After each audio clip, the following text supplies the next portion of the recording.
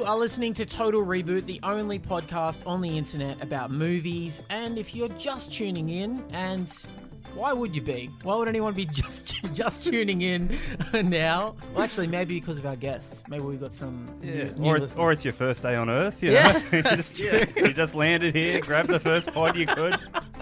That's true. What an appropriate episode for you to have an existential crisis on immediately as the episode starts, Cameron. If you're just tuning in, we're in the middle of our Millennium Mindfuck mini-series. We're talking all about the movies that fucked with your brain that came out around the year 2000. I'm Cameron James. Joining me across the Zoom is Alexi Toliopoulos. Oh, my pleasure to be across the Zoom for this episode. Talking about a movie that I would say is one of the few in this mini-series that I have liked consistently the entire time since I've seen it. Yeah, totally. Couldn't agree more. Totally. Oh, we got a special guest on, Lex. You want to Absolutely. One of my favorite people on this freaking green and blue planet, it is Jared McGugan, Jared McGowan from Hey. the Mug Off. How you doing, baby? Good, man. Oh, thank. Yeah. Good to be back in Hunk City on this side of the Zoom line, huh? Finally, yes. For everyone listening at Yes. home, Jared and I are in the room together. Alexi is isolated in Blu-ray Studios by himself. We're shirtless. Yes. We're doing weights. And I'm here dressed in a complete tracksuit, the opposite of you guys, and I'm freaking bummed out. It is not because of any kind of disease that I'm away from you guys. It is Uber difficulties. Yep. Well, yeah. I love that red tracksuit on you, mate. Looks great. Thank you, mate. It's a Santa-style tracksuit. Okay. They make me wear them during the summer. Yeah, you should make that your thing. Yeah, that's a good idea, actually. That would be unique, I think. Yeah, it'd be really cool if I was a comedian that wore a red tracksuit around. That'd be real cool. Jerry, we're talking today about... you actually really wanted to do this one. I'm fucking glad you're here to do it with us. I did, yeah. We are talking about Spike Jonze's Being John Malkovich. Tell us a little bit about your experiences with this film. All right, so there are two films in this series. I remember seeing that I when I saw this one and The Matrix, after I saw it, I immediately rewatched it. Oh, yeah. The first time, yeah, I was like, yeah. what the fuck just happened? Like, I couldn't get over it. I was like, this is the one. And then it was like immediately something I would just tell everyone about. It's like, you got to see this fucking movie. Absolutely. It's crazy. Yeah, of course. Were you about the same, Alexi? Pretty much. I remember seeing it like in my video store days, and it was when I was like watching most of these movies again or for the first time, and just like, this is the one that really stuck with me. And I think it's because like Charlie Kaufman is the great modern American surrealist, where he is able to like capture something that's so internal, like, you know, just like the existentialism of just like the internal life inside your freaking head, and is able to translate that into like an effective visual metaphor. Yeah. And this one, like, is so strange and so freaking weird. I became obsessed with it. I couldn't get over, like, just on the rewatch how I forgot how fucking funny it is. Like, the first, like, 20 so minutes funny. is just, like, everything everyone says is hilarious. Like, Well, Kaufman is like, he comes from comedy. Did you know that? yeah, I knew that. He was a writer for the He's Ben like Stiller show and yeah, stuff. he's like a sketch writer and stuff. So his brain instinctively goes to, how can I find the funniest thing in every scene? Yeah. But then on top of that, he's like maybe one of the most depressed human beings. Oh, on the planet. totally, yeah. So he can't help but find the sadness and the melancholy in it too. The only thing that is like slightly ruined in this movie is like after seeing Adaptation, when Malkovich goes in Malkovich, and you realize it's like there's just a bunch of bald extras. Oh yeah, Like, oh they yeah. didn't have the technology to put his face everywhere. Now you can't not see it. No, I When you're- can't not see it. You're like, yeah. look, I look at everyone but the real John Malkovich in that It's scene. like, I'm oh, that guy's not even close. yeah, exactly. I'm just looking at a bald guy sweating underneath another bald guy's fake rubber head. But I reckon you're absolutely right, Joe. The reason that this movie maybe lives on, and especially amongst people of our age group, is that you just talked about it so much Yeah. when it came out. It's so hard to describe. It's so like- hard, and it's fun to try and describe. And to someone you're telling about it for the first time, you're a bit excited to get to go, all right, so there's a portal that leads into the actor John Malkovich's head. Do you know John Malkovich? Have you seen Con Air? Yeah. All right, that guy. Everything about the choice of him is like, it's flawless. Like, It's he's so good. just abstract enough. At the time, I thought anyway, they'd be like, you maybe need to name 2 or 3 movies to a layman to be like, this guy from blah, blah, blah. Oh, yeah. Which is like the joke in the movie, too, right? That no one can actually name a John Malkovich movie. The jewel heist. I loved you in that. And it's so weird now. And especially because, like, we probably all saw this movie maybe a couple of years after it came out, right? I guess so. I think I would have been a DVD watch. Yeah, I think I saw it about 99, 2000. I think it was a 96 or 94, 95. I think it's a 99 movie. This is 99. It would have been DVD 2000. Oh, yeah, probably then. Yeah. I didn't see it in theaters. I don't think anyone did. I think it did terribly, right? I think that, like, what is so weird about trying to talk about this movie and understand it, like, in its context is, like, I can't think of John Malkovich without this movie. Yeah, man. Yeah. He's like humongous actor because he's got a movie named after him. Yeah. Like, I can't fucking wrap my head It's around actually how they could pick him. It's the most the biggest legacy of this film, and there's a lot, but I think the biggest one is that it turned John Malkovich from being a respectable actor into a living legend and into an icon. I mean, you're right. The movie's named after him now. He's like a brand. When we think of Malkovich, we think of the poster of this movie. We think of the scene where there's a million Malkoviches in a restaurant. It turned him into like a myth in many ways. And now you could like that's the reason why he's in all these any movie that he wants to be. And people are like, oh, Malkovich. Yeah, he's widely acknowledged to be one of the greats. Yeah. But what was he before this? I think this made it. Yeah, I don't think Absolutely. so. He was like a big theater guy, and he was like in blockbusters, I guess, but not. Yeah, he'd done. He was in Mice and Men, and like. Oh yeah, true. Which is one of the funniest scenes in the movie. Is like, that movie where you played a retard. Well, my cousin's a retard, and I really liked it. That's so funny. Why'd you come up to someone and say that? He's politely sitting there going, thank you. Yeah. Thank you. And even like, he gave so much to it because like I was on the rewatch, like when they're running through his subconscious and it's all this dark shit where he's like pissed himself and he's crying and stuff. Like, man, you agreed to a lot for this. Like, to even suggest that that's like the bottom of your mind is just all this evil, crazy stuff. Maybe that's another reason why it was such a good choice for him to do it, and it made him a bit of a legend in that way. Is because when you watch it, you can't help but go, "Oh, what a brave performance!" Yeah. Like to agree to do this shit, even though there's all these dark lies and implications that he's a creep. Yeah. Oh, that's a definite undercurrent. Yeah, like it's pretty interesting. Like I'm very impressed, and I'm like you. I also assumed that maybe the original script was written like generically to be any actor that they could get. I always kind of thought that Kaufman would have gone, I've got like a list of names, like surely, right? Being Al Pacino, being whoever, like. But no, apparently it was only John Malkovich. That's what he wrote. That's what he wanted. And he said if he says no, then that's it. Scrap dies. it. Yeah. It doesn't move forward. I always was wondering, like, why though? Like, why couldn't it be anyone else, even though he had him in mind? And part of it was like, it's the funniest name. It's the one that sounds funniest when they say it over and over again. Yeah, that might be true, actually. Maybe it is just the funniest one to have Malkovich in a dress singing Malkovich. Maybe Malkovich. He bumps into Malkovich. All right, look, we got to dive into this movie and talk about it properly. Let's do it.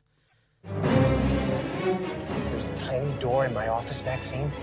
It's a portal, and it takes you inside John Malkovich. You see the world through John Malkovich's eyes, and then after about 15 minutes, you're spit out into a ditch on the side of the New Jersey Turnpike. Sounds great. It's the craziest thing, Greg. Nuts? No, it's just that for the first time, everything just felt right. Excuse me, sir. Exactly what type of service does this company provide? You get to be John Malkovich for 15 minutes. I mean, it raises all sorts of philosophical type questions, about the nature of self, about the existence of a soul. Being John Malkovich from the year 1999, directed by a man called Spike Jonze. Now, Jared, we're at a point in our show now where we play a little segment called Love That Logline. Go for it. It's a great segment where Alexi normally would find a synopsis from anywhere around the internet, read it out to us. We decide whether we love it or hate it, whether we rate it. But Alexi has decided today he's going to put a spin on it and he's going to make up a synopsis for this movie off the top of that friggin' dome of his. So, Lex, what have you got? I'm accepting the challenge. I will begin thusly. A loser marionette puppeteer with no fucking hope in life, despite immense talent, is married to a mousy wife and has a very sad life. He gets a crappy day job, and in that day job, he falls in love with Maxine, a beautiful honey that reinvigorates his sad little life. But she thinks he sucks too. He then finds a portal into the mind of John Malkovich, a moderately successful character actor with 2 Oscar nominations. From there, they start charging people to do the same thing, to be John Malkovich. Is that okay? That was pretty good. Yeah. I liked the turn in the middle there where at first it seemed like a normal movie and then you revealed that there was a portal. That's pretty cool. Yeah. The portal is one of the key factors of this movie. I knew it had to make it into the log line at some point. There's a portal in this movie? Oh, God. Fuck it. I wasn't paying attention, I guess. Jared watched Reg with Bruce Willis and John Malkovich, the wrong movie. I just kept falling asleep. It must have been every time the portal was mentioned or something. Hey, you raised a really good point there, Alexi. It's something I wanted to bring up, which is that I think it's a really good choice that Kaufman and Spike Jonze made to not make the puppeteer character be shit at it. I think it's really good that he is actually very talented and very good at it and like kind of he makes it beautiful and shit. Like he's a real artist. But no one cares. And I think like the message, one of the big messages of the story is like, oh, brother, I can relate to that. Unless you are already famous, no one cares. Yeah, I like it. I think that this movie could be about podcasting. Yeah, that really resonated for me. I was sitting there going, man, me too. I'm also like you. But if I was a former like semi-famous AFL player, this podcast would be popping. Oh, dear. Yeah. We'd all be on. Yeah, there's a podcast where an AFL player talks about old movies. It's awesome. Can we all just agree as well? John Cusack playing out of his skin in this movie. Oh, man. I'm so glad we're starting with Cusack, man. Oh, yeah. He's I so think that good. this is one of the great castings. Like, this entire film is perfectly cast, and it's so many people where it is the weirdest and boldest performance of their freaking lifetime. And it's like a complete, like, I would even say, like, epitome and example of, like, casting with type in mind and persona in mind, and then being able to either undercut it, play to it, play against it in very unique ways. Yeah. Because Cusack's kind of like, I mean, now he does a lot of weird straight-to-video action movies or, you know, like weird thrillers where he plays the bad guy. But back then, he was kind of known for being... He's an 80s heartthrob. Yeah, right? 80s heartthrob. But his thing in those movies was like he was a neurotic, like a bit of a mess, like a sensitive kind of nerdy guy who gets the girl type guy. And this is sort of that role, but they've turned it into... watching it this time, I thought, oh, this is the first time I ever saw an incel on a screen. Like, he's so close to becoming that because he loves women so much that he almost hates them. Yes. Well, it's mostly like he's married. Yeah. He keeps getting cock-blocked by a monkey. So, you know, that'll do it to you, I reckon. That'll do it. It's also like it's so funny, man, because he's kind of reprehensible in this movie. He's so unredeemable. It's pretty hard I to reckon watch at a certain point. He's maybe the least likable protagonist I've ever seen. Like in any movie, there's a point, you know, at first you're sort of on his side. You start with him, you know that he's a struggling artist and, you know, he's forced to do this day job and blah, blah, blah. So you're with him for like an hour of the movie, but then there's a point where it just turns and he becomes sinister and evil, and he he locks his wife up in a cage and shit. From there, you can't go back. I don't care what happens to him at this point. Yeah. It's kind of an interesting choice. It's so interesting because I think Kaufman, he writes so much from his own perspective. And I think in his own mind, if you look at every single one of his films, anything that he's written, there's like this outsider quality to a person that shouldn't really be an outsider at all. It's just someone who's got such a depressed mind, and the entire vision out into the world is one from this perspective of forced loneliness. And it just makes all of his characters, especially this guy, just feel so nasty, and their selfishness is what is their guiding motivation, and until it becomes all consuming. Oh, so it's selfishness huge. I think because I rewatched it again last night. I think the fourth thing he says to Maxine is I love you. I don't know what it is. It's that is psychotic. That's the thing. That's the question I was going to ask. I know it doesn't really matter, but how long has he been working Lester Court before he tells her? I think it's day 2. It seems like it's either day 1 or day 2. Yeah. He goes home and then he comes back and he goes, I don't know what it is. I love you. He's wearing the wedding ring. It's all. He's just such a prick. And as well, his attempts to be charming are so psycho and funny. When they finally go get that drink, and she's like, "Are you married?" He goes, "Yeah, but enough about me." Starts.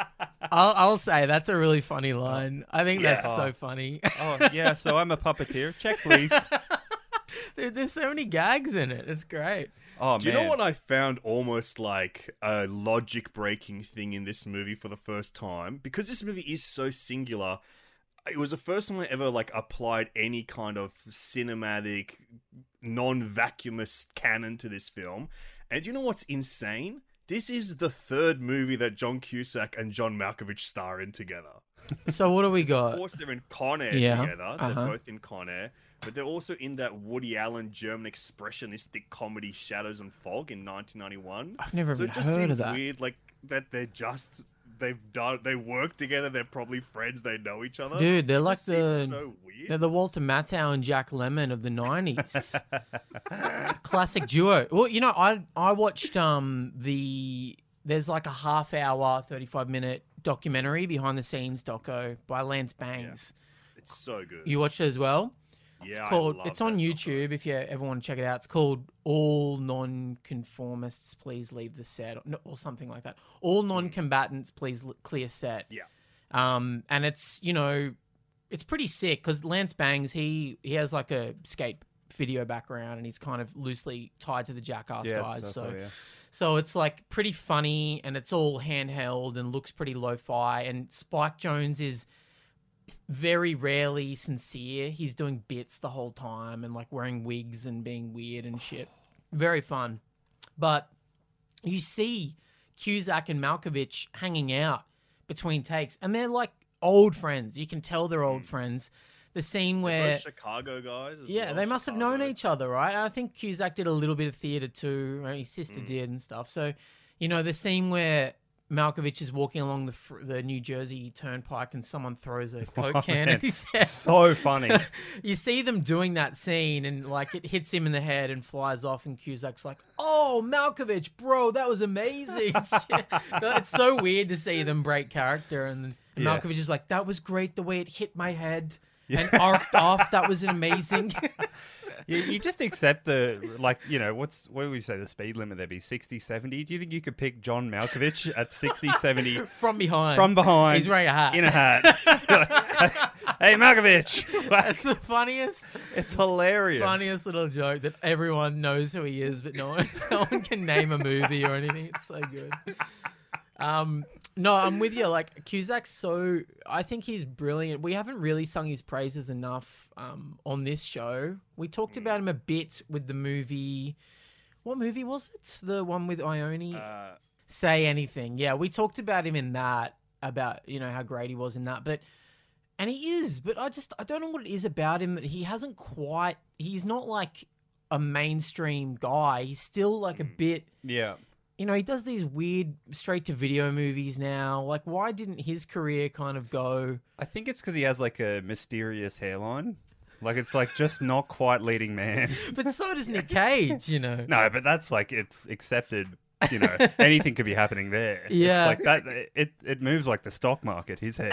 That's true. But Cusack's is like, it's just not like, it's not Brad Pitt. I hair. feel like Cusack should have gotten more out of his career, like post this movie. I feel like there should have been a Cusack renaissance. Yeah, I think so. He did have his time, but like he was, you know, big in the 80s, and then he had this. Yeah. Mm. And then he was like between Say Anything and High Fidelity, like he's got forgot he's an about High icon, Fidelity. but I think he's got like a dangerousness about him that kind of lurks. Like I remember there was an interview I heard with Danny Trejo like probably a decade ago now, where they asked him like who's the scariest guy he's ever come up against. He goes, "Oh man, John Cusack. He's got this intensity in his eyes. It looks like he's killed someone." Yeah, have you ever heard that? No. Because Danny Trejo was like a in prison jail boxer. for like. he was in jail for manslaughter or something, and like taught boxing in prison for 10 years or something.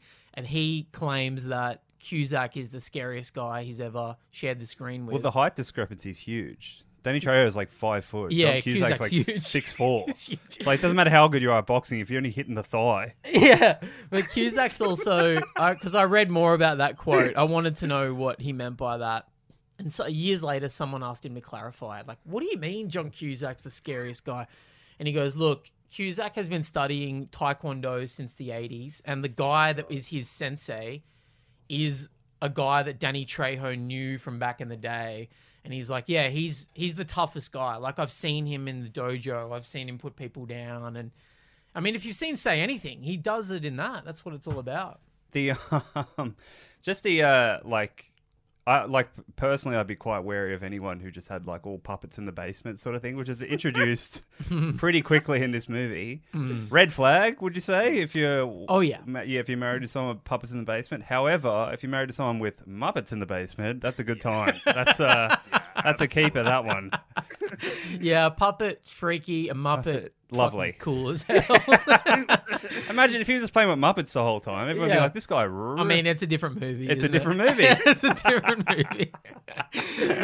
But also, you know, the red flag goes both ways, because would you want to be married to someone who has like monkeys and 9,000 animals? like tigers and shit in the living room? Tiny, shitty apartment with no light coming in. He's obsessed with monkeys, man. I've watched a couple of Charlie Kaufman movies since watching this the other day. I Human Nature. Rewatched Human Nature, which I hadn't seen in a long time. That's the one I've never seen. I don't like it. Do you like it? It's not the best one. Yeah. No, it's not the best. And I love Rhys really Ifans. bad. Yeah, I love Rhys Ifans and I love Patricia Arquette. It's just not as it's not as refined as his later work or whatever. But even Adaptation has that whole like Charles Darwin angle on it, where it kind of starts with the evolution of man and all that kind of shit. Yeah. He's obsessed with monkeys. This fucking Yeah. guy. I can't get enough of him. And monkey POV, like going into the brain of a monkey and watching it learn how to untie a rope and shit. Cameron Diaz, though, I wanted to get that sequence is bizarre. So It's funny. It was like that whole subplot of the monkeys repressed fucking... Yeah. Like, it's just But that is the plot of Human Nature in a 10-second burst of being John Malkovich. Yeah. It's He's bizarre. kind of obsessed with like that life cycle thing. Like, you know, Adaptation ends with like that life cycle of those flowers, and it's got so much about like the entire history of man building up to a point where he's there for like just a 3-minute sequence for no reason, or for heaps of reason, but it feels like out of nowhere. Yeah. It's so weird, and that little monkey sequence where the monkey becomes like has an arc for like 5 minutes is crazy. Yeah, which is like, we have no reason to care. It's like, apart from it's just walking around the background. I think the purpose of it, though, is that it adds like poetry or something to the moment, because obviously it's such a like plot device. How do we get Cameron Diaz out of the cage? Oh yeah, what if we make the monkey untie it? That's fine. We would probably accept that if that's all that happened, or the monkey bit the ropes or whatever. But to give it it's like the monkey has been through this trauma and he's seen his brethren get tied up, and so he's now like stepping up and being a fucking man and taking the ropes off. It makes it huge. It turns it into an epic and like a poem, and it makes you, when you're watching it, go, oh my God, like we can all rise to the challenge and do something. If we can all go from monkey play to monkey business. Dunstan's checking in over here. Cameron Diaz, I think it's one of her best performances ever. So underrated as an actress. Crazy. She's so good. Amazing. I love this performance. Like, I think she's a great actor. Like, she's phenomenal. But just this, she has like this innate eagerness about her. And it's like usually channeled through truly the most like charming, bubbly effervescence. And I think just even the way that they construct her character, the casting of her, casting against like her type to channel against it, and like the makeup job with like the frizzy hair that covers most of her face, it channels like that eagerness to be something completely different, to be overwhelming, to be like innately melancholic and sad, but to be, it's like the casting of it makes it to be desperate to break out of her sadness and find the things that she cares about and find the things that like bring her to life and bring her love. That's such a good point. Yeah, there's something, I think her story ends up being the best one in the movie because it comes from the purest place. It's not as selfish as John Cusack, like wanting to tie his wife up so he can enter John Malkovich's brain so he can fuck Catherine Keener. Which, by the way, has anyone been hotter in a film than she is in that? She's so beautiful. Maxine. I was about to say John Malkovich. Catherine Keener in that movie, I remember, might have been my sexual awakening. Yeah, she's so sexy. I was like, whoa, that is stunning. Weirdly, in that Lance Bangs doco that I was talking about earlier, she talks about how the studio didn't want her for the role. And I think they wanted her to play the Cameron Diaz part or something. But Spike was insistent that he wanted them to kind of like swap parts in a way. Yeah. And he said, I'd actually think it would be more interesting to see Cameron Diaz play this type of woman. A frizzy kind of, and to see Catherine Keener channel something that you never really see her channel, which is like this, film noir, like kind of. She's like a femme fox. fatale, Like fox, she moves around like a fox, like in the movie. It's just so attractive. She's pretty evil in it too, I think. Like her character's pretty sinister for the most part. She gets that redemptive arc at the end in the final 20 minutes or whatever, but she's fucked really. Like she's really toying with this guy and toying with the girl too. If you got me, you wouldn't know what to do with me. Oh, just like come on. That's true. I wouldn't. I think that's so much like for me on this rewatch what this movie is about. Like it really feels like it's completely about that the one-sided nature of love. Like regardless of if love is mutual and it is met between two people, it is still completely from your one perspective. And I think that, it's about this group of people that interchangeably love each other or only love each other one way and it's not reciprocated. And I think that like having Catherine Keener be like this kind of manipulator, selfish manipulator behind it all, it's so interesting like seeing it through that lens now. Totally. Because I'd nearly say that Cusack and Diaz, they're kind of on the same level of bad until they're not. Like he's doing the puppet, she's got all the fucking animals, and then like he loves Maxine instantly, so does she. So they're both like kind of they're like you're saying, they're both like just they both have one-sided love desires, but then he flips into just absolutely I'll do anything, and she somehow like goes the other way. But then pretty early she knows about Malkovich and the portal with the Lester and keeps it to herself. So that's true. I actually hadn't viewed it from that perspective. So I think they're kind of both bad until he pulls away. And then there's that exchange a bit later in the movie where, he's mad that she has slept with Maxine, as she's Malkovich. And he says, well, I never cheated on you, and she says, yeah, but you would have. And it's like, yeah, true. Yeah, emotionally. yeah. 2 minutes into the movie. Yeah. He's more desperate to cheat on her than anything. But you're right. She is the one who does it first, I guess, which is, it's interesting. But why is it that I feel less judgmental of Cameron Diaz's character in this movie? I would say like part of it is like John Cusack is like desperately like scheming to try and like cheat on her, and like he's found love somewhere. Like this movie is about a guy that falls in love with someone that's not his wife, But I think when she sleeps with Catherine Keener as Malkovich, there's like this beauty of like someone finding the essence of who they are. And so it doesn't feel like ultimate betrayal because she's already been betrayed by like the least likable guy on the planet. That's true. We've already seen him sneaking around telling Catherine Keener he's in love with her and shit.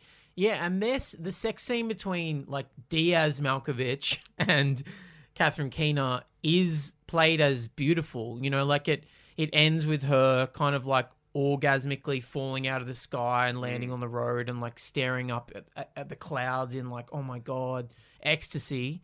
It is kind of played like lovemaking rather than fucking. Yeah. Whereas when Cusack fucks her as Malkovich, he's like, move Touch your her hand breast. across her tit. Screaming as Malkovich. Oh, I think fuck. Malkovich that is the other greatness of John Malkovich in this movie that I'd never appreciated before was how distinct he plays himself as himself to how he plays himself as being controlled by Craig, the John Cusack character. Like, it's a complete different, like, it's the way that he plays himself as being puppeteered by someone else is so different. Like the way that he talks is like his voice comes out in weird ways instead of just like the precision that we know John Malkovich's voice to be. Like, I want it now. He's like, whoa, like all up and down. It's so bizarre. Yeah, I love the growing the hair out. It's just like the funniest thing to me. Like, it's just like, as soon as he gets control, he's like, I'm going to grow this hair out. I got to get the pony back. Yeah. Oh, and ponytail on a puppet. Is there anything more sinister in the world? Hey, you know, So funny. Alexi had a ponytail back in the day. Oh, did you? I did. I think when we first met, Jared, I was rocking a little bit of a ponytail, but you know, I chopped it off because I sat next to another guy on the train that also had a ponytail, and I was like, "Well, everyone on this train must be thinking that we're hanging out." So I was like, "Yeah." As soon as I got home, I was like, "Yeah, call the hairdresser. Got to get this professionally done and start again." How long was your ponytail? Not that long, no. Like it would have. It was just Like a little it was never fishtail long. out the back. Yeah, like I couldn't swing it around when it was tied up, and it would be flapping. I just don't understand the instinct to grow your hair out in that way and then tie it back like that. It's such a look that I've just never been drawn to. I don't know if I could ever go back. So Who was your I don't know what inspiration? was- Like, what led you to the pony? Was it Cusack in this movie? Yeah, Cusack in this movie was Cusack. Like, I got to get that beautiful person inside me to pilot me, dude. I'll be piloted by the Cusack of my own imagining. Yeah, so Malkovich, it's a fucking tour de force of a performance. And I think that that's, you know, probably why the movie lives on. Because I'll be honest with you guys, I like this movie. I think it's very funny. I think it's so unique and so cool. There's no way I couldn't like it, right? But as far as a Charlie Kaufman movie goes, and especially as far as a Spike Jonze movie goes, I like it. It's near the bottom of the list for me. Really? Yeah, Is that because you hold Jackass in such high regard? I do love Jackass. I do put Jackass pretty high. But no, I think Spike, this is his first movie. Yep. He really matured as a filmmaker after this, and his last few films have been transcendent to me. I think they're really fantastic. I think he's finding his voice here. He finds it so much clearer in Adaptation. Adaptation has a warmth, That's my a brightness to That's it. my favorite movie. Yeah, it's so good. Right? So funny. Yeah. Like, just and everything. it's like it's as cynical as this movie, but it feels hopeful in a way. Like it feels nice. It looks nice. I don't know. I think Spike has an inherent sweetness to him that doesn't come through in this movie, but it does in other ones. Yeah.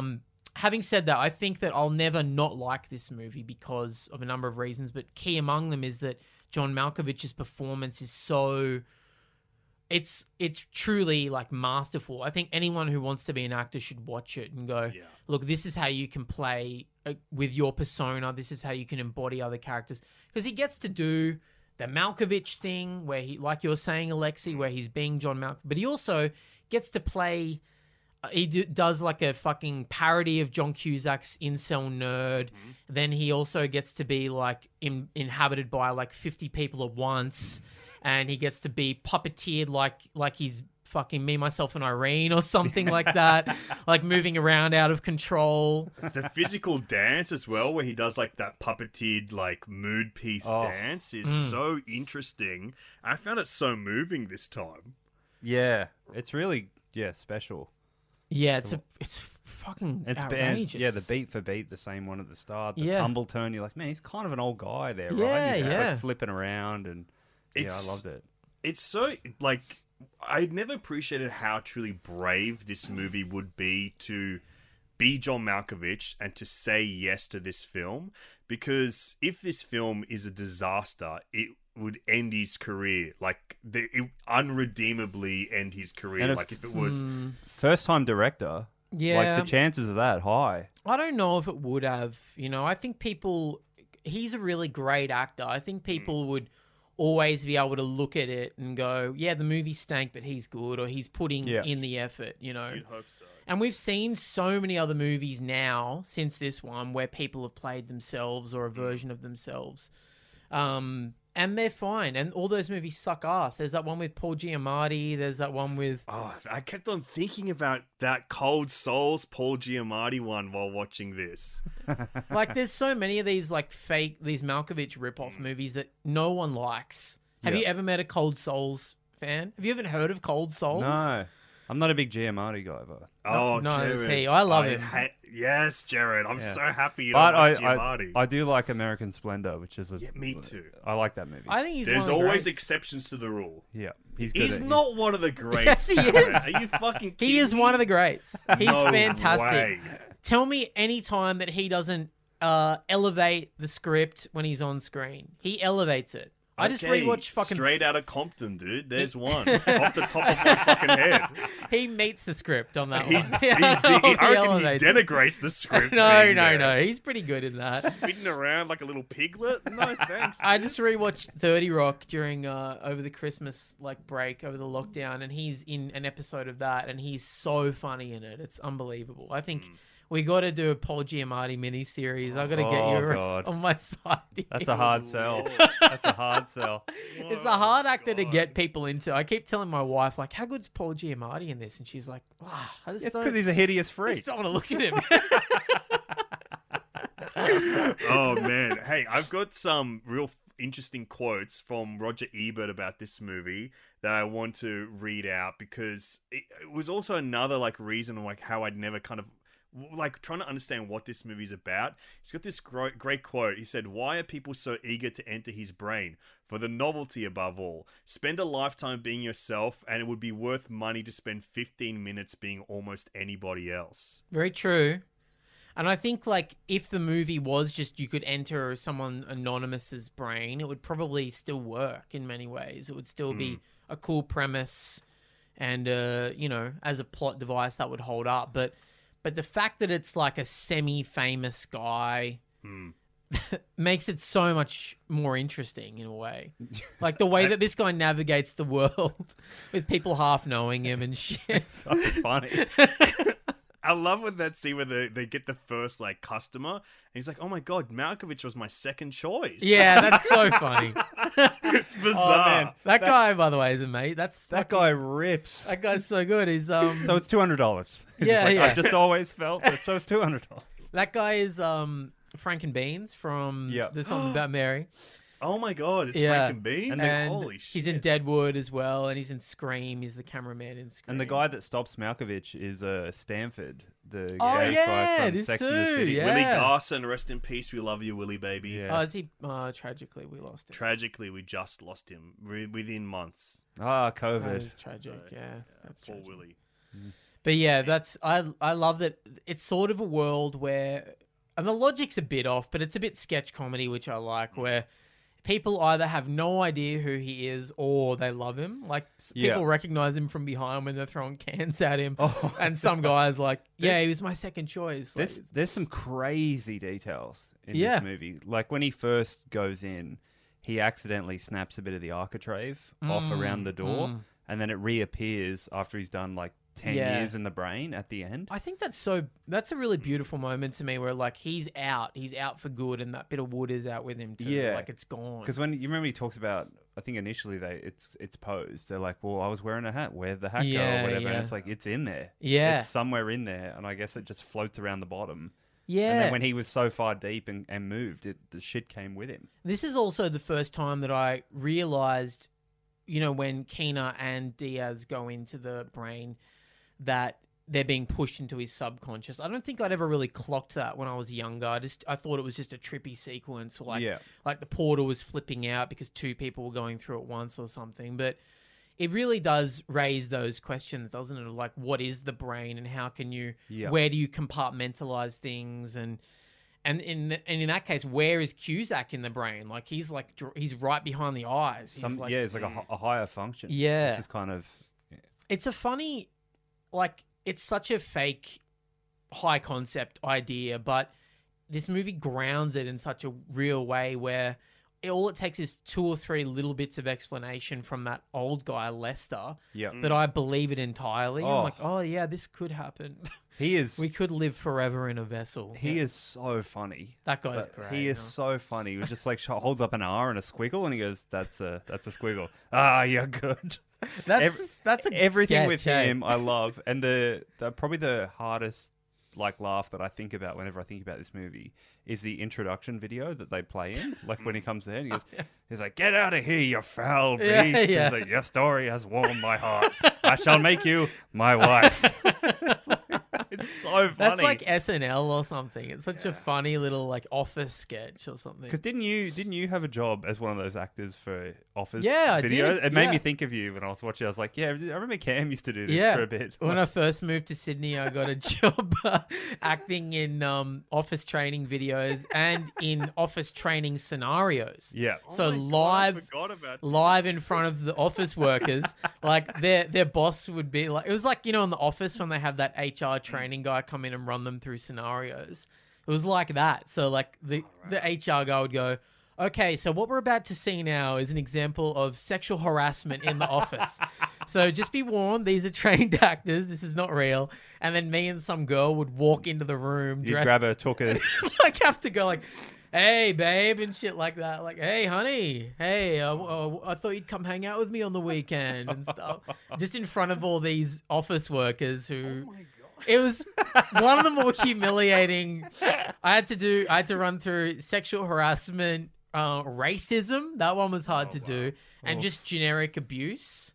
And it was like... Geriatric abuse, did you say? Oh, I wish. Oh, I'd give those old fuckers hell.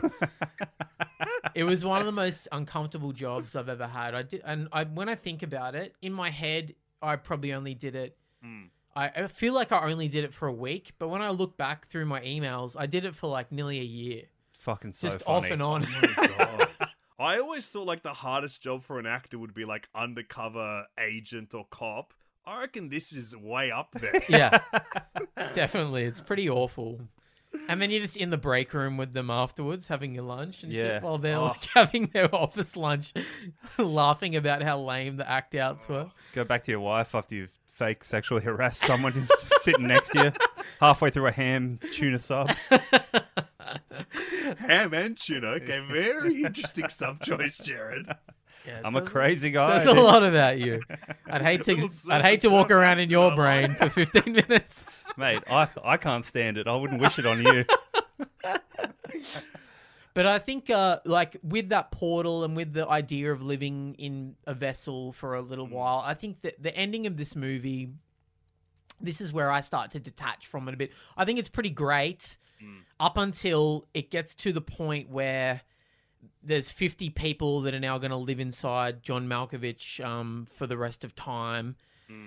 I think that is really fucking sad and also... mean, like John Cusack has been in there fucking around, growing his ponytail out for a year. He finally leaves, and Malkovich has this nice moment on the street where he like touches his face and he looks at himself in the mirror and he's like, I'm back. I can't believe it. I've got agency of my body again. And then seconds later, 50 people walk through the portal and he's like lost again. And I just find that incredibly depressing. I think when I was younger, I found it funny and ironic. But now, as I'm getting older, I'm like, this poor fucking man is just being abused, and like he has no agency in his own life anymore. I find it really depressing. Because he was born into that bloodline. He didn't mean to, exactly. He just like, it's now like has nothing to do with him. And then of course, like the biggest, ending, the big ending with Cusack showing up in the brain, trapped in the brain of the daughter. I was thinking about that. Is there a fate worse in any other movie? I don't think so, and that's another reason why this movie leaves me on a dark note, I think, because it's really fucking sad. But he is like an irredeemable little prick. Of course, he's an asshole. Does he deserve it? He doesn't to live his life in someone else's brain forever. I don't think he deserves. I think it's almost like a Goosebumps ending. And that's the reason why I've never truly like clicked with it. It feels like a little joke at the end of the movie, like a little cosmic joke that, look, this guy who is so evil, he's now forced to live silently inside the brain of a little girl where he has to watch the two loves of his life be happy together forever. And then what? Like they imply that he'll be absorbed by the brain at a certain point, and he'll have no. It's like he never existed. He's not Cusack sitting inside her. He's just her now, right? Like, she's him. I kept thinking about like he can't eat, he can't drink, he can't piss, he can't sleep. He's just there. Yeah, like that's why it's the worst fate. Yeah, like, but you never get a break from it. I mean, it's that, and he's watching Catherine Keener and Cameron Diaz be happy and that's the only show on TV. Yeah, that's it. That's it. You can't even close the eyes that you don't have. I think that's so depressing, and that's honestly, like when I was younger, I thought it was great, and I loved the dramatic irony of it and everything. But now I just get so sad when I watch that. But and I don't know what that did lock his wife in a cage. Yeah, true. And he is gross. He is a gross-looking guy. I also think it's so sad when you're like, because it's played as happy in the movie, where in 40 years' time, freaking that's what John I kept Malkovich, about, Charlie Sheen, and freaking Gary Sinise perhaps are going to inhabit this little girl's head. Plus the additional 50, right? Yeah, that's true. I hadn't thought about that. So that's what's like. Or are those 50 babushka'd in as Malkovich? I don't know. I assume so. Do they all become one in there? So Malkovich will go into the daughter. So that's the 50 inside there. Yeah. Traveling through. And then is Cusack still there, or is he just in brain jail? Or is he absorbed? Or... I don't know. Because he can't feel them. He's in a different room inside the head or something. But I mean, it's all fucked up. You got Charlie Sheen wandering around in a girl's body. That can't be good. I mean, Gary Sinise I trust, but not Charlie Sheen. Work for the veterans out there, so we want him in the head. Gary Sinise is another one of my guys. no one's ever on board with. I can't co-sign that. I love Gary Sinise, man.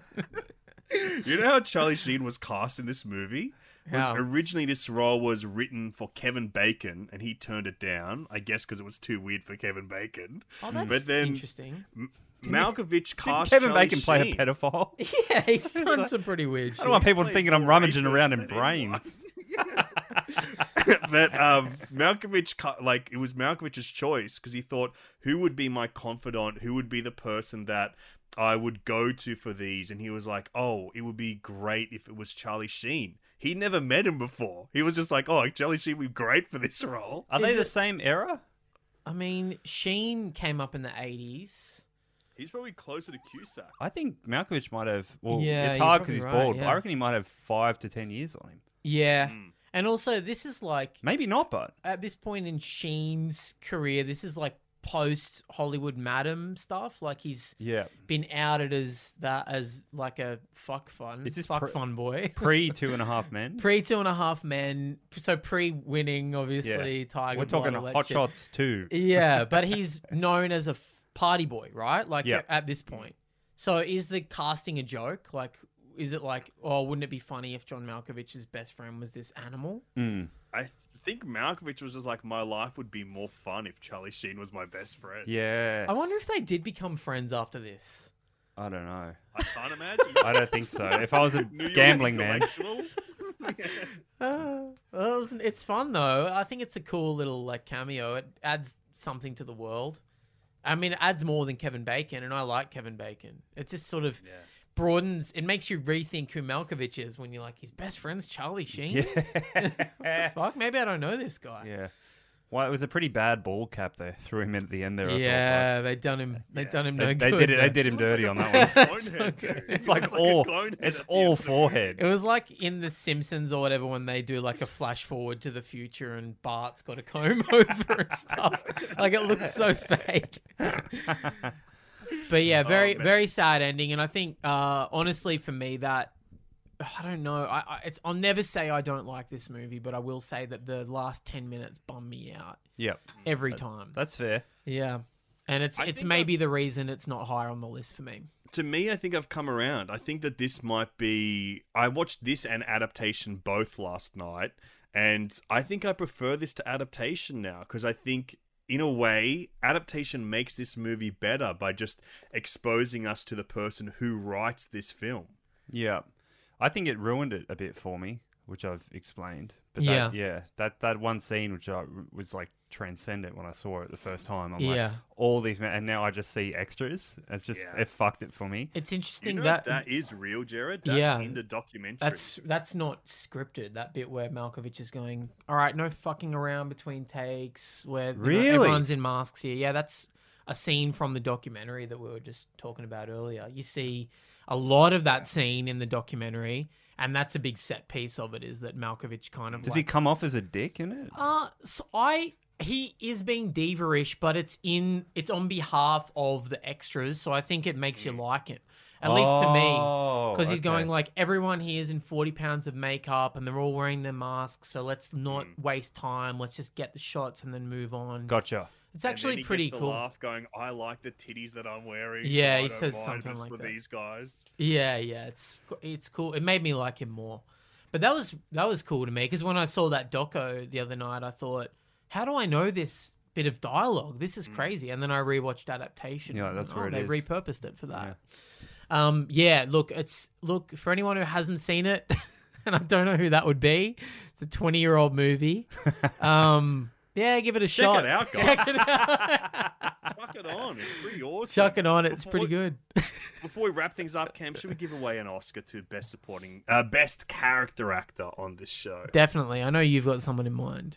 I got someone that I would absolutely love to give an Oscar to. There's an actor in this movie who plays Florence, the secretary of Mr. Lester, or Dr. Lester. Mary Kay Place. I think that she is one of my Mount Rushmore character actors. She pops around a lot. She's in lots of great movies, but every time I see her, I just think she is so funny and can bring so much like heartbreak to a character. But her as just a lady who can't understand anyone and thinks everyone else has a speech impediment, so funny. Oh, I'm sorry. I have no idea what you're saying.